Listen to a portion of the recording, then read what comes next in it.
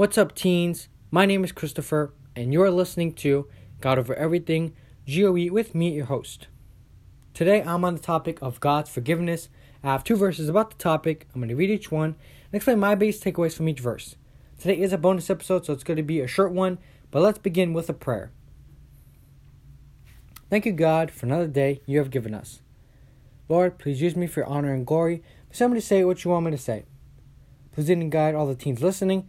Please help us not only to be hearers of your word, but doers of your word. Thank you for all that we have. In the name of Jesus Christ, amen.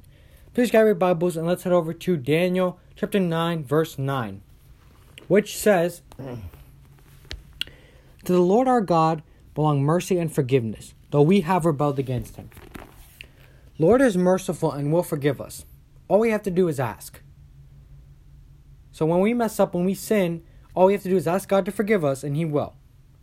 That doesn't mean that we can apologize just to sin again. No, we should not do that. That means that when we mess up, we can ask God to forgive us, and he will. But that doesn't mean that you should sin, repent, which means to say sorry to God, and then sin again, and then do that, and back and forth. You should not do that. With every apology, there should be change. You should choose to do better every time you apologize to God. Choose to do better every single time. Because if not, then you're just taking God's amazing gift of forgiveness and mercy for granted. Because you're just saying, okay, I'm just saying sorry now, so next time I can sin, and so then apologize, and then sin, and then apologize. You should not do that. With every apology, choose to do better. Now let's head over to Ephesians chapter 4, verse 32.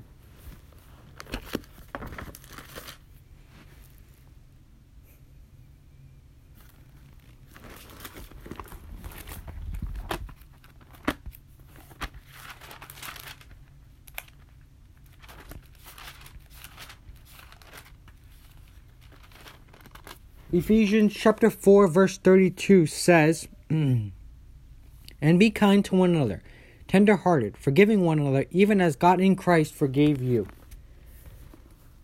As God in Christ forgives us, so we should do the same for others. The same forgiveness we receive, we should use that same forgiveness from God and give it to others. God gives us this gift of forgiveness as we apologize to him. So we apologize and God forgives us, right? So why not use God's forgiveness that we have received and give it to others? If you don't, then that's not really fair that when you apologize to God, he forgives you, but then when someone else does wrong against you, you don't forgive them. That's wrong.